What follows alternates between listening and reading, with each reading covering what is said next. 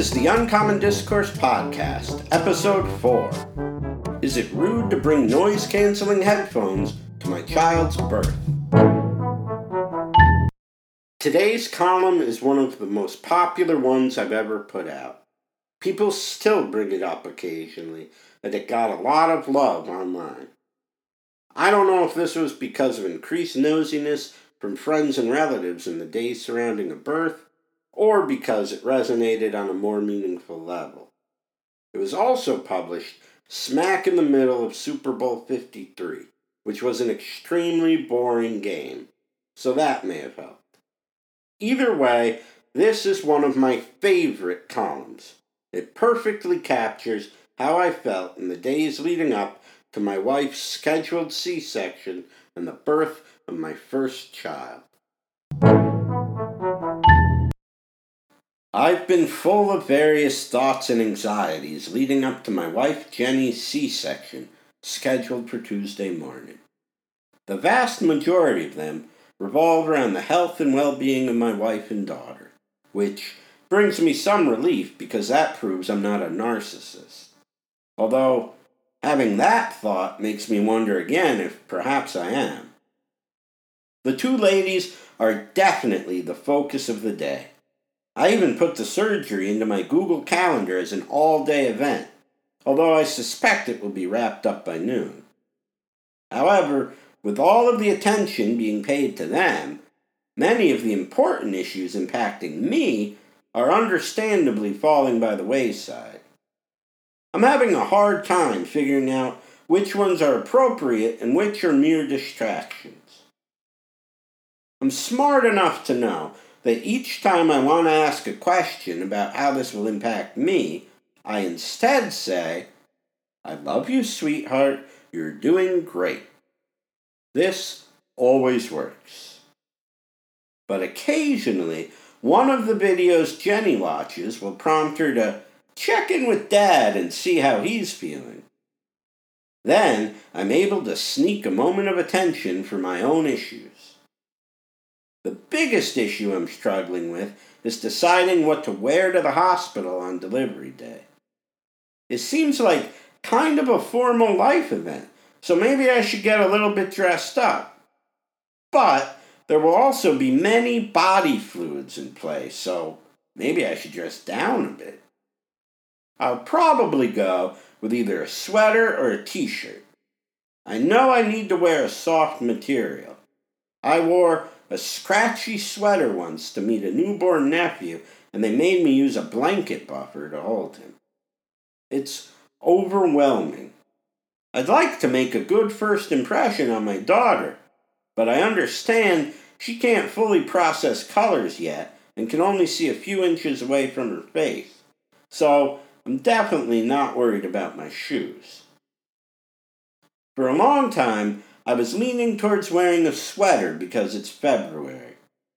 But then I worry that it might be too bulky underneath the scrubs I'll have to wear in the delivery room.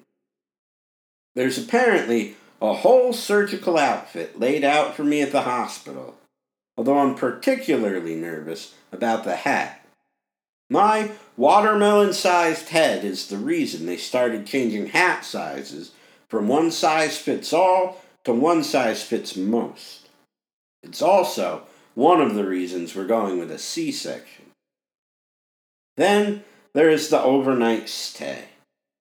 I rarely thought about fatherhood as a child, but when I did, I thought it would involve pacing around a waiting room handing out cigars. Those glory days have passed, and I'm now expected to shadow my wife like some sort of maternity intern. This includes sitting with her in the operating room, where there's a 0% chance of me being any help whatsoever. I view my role as similar to that of an extra on the set of Grey's Anatomy. Just follow the action of the lead players and don't say anything, or they'll make me get a SAG card. We took a tour of the maternity ward last month and saw a version of the room we're likely to occupy during our first days as a family of 3. There's a little futon-style couch for me, complete with pillows and blankets. So I'm in this for the long haul, spending my first night in a hospital since I had my tonsils removed around age 5, which is daunting. I have no idea what to pack. Is it rude to bring noise-canceling headphones? I think they'll come in handy.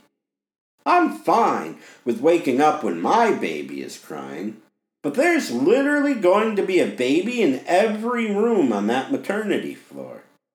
It can't be very conducive to getting a good night's sleep.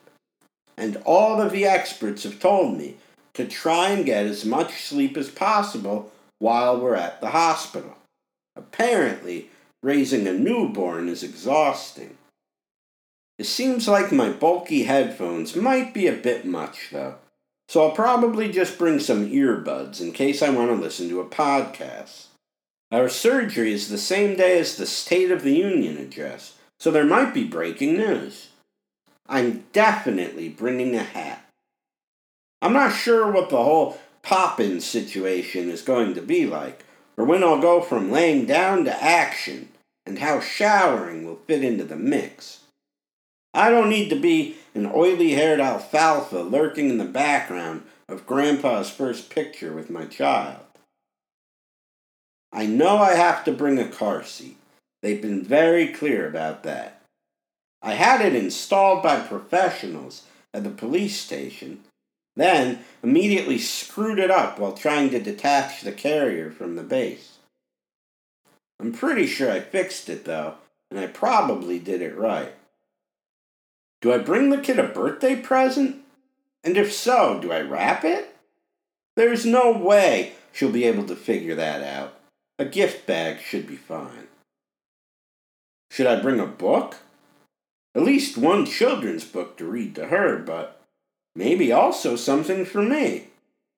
I don't want to seem cavalier, but I got a few good books as Christmas gifts, and I'm still itching to crack. 1 or 2 should be okay. Maybe the safer play is just to bring a magazine. Nobody ever gets mad about a magazine. I have dozens of more concerns like this, but what I'll bring home from the hospital is far more important than anything I'll need while I'm there. And we've saved the cutest hat for her. Thanks for listening. If you liked what you heard, please tell a friend and leave us a review wherever you get your podcasts. Subscribe at uncommondiscourse.com for new columns every Sunday at 7:56 p.m. in honor of Andy Rooney. Thanks to Kevin MacLeod for use of the song Fluffing Duck. See the joy around you and come back soon.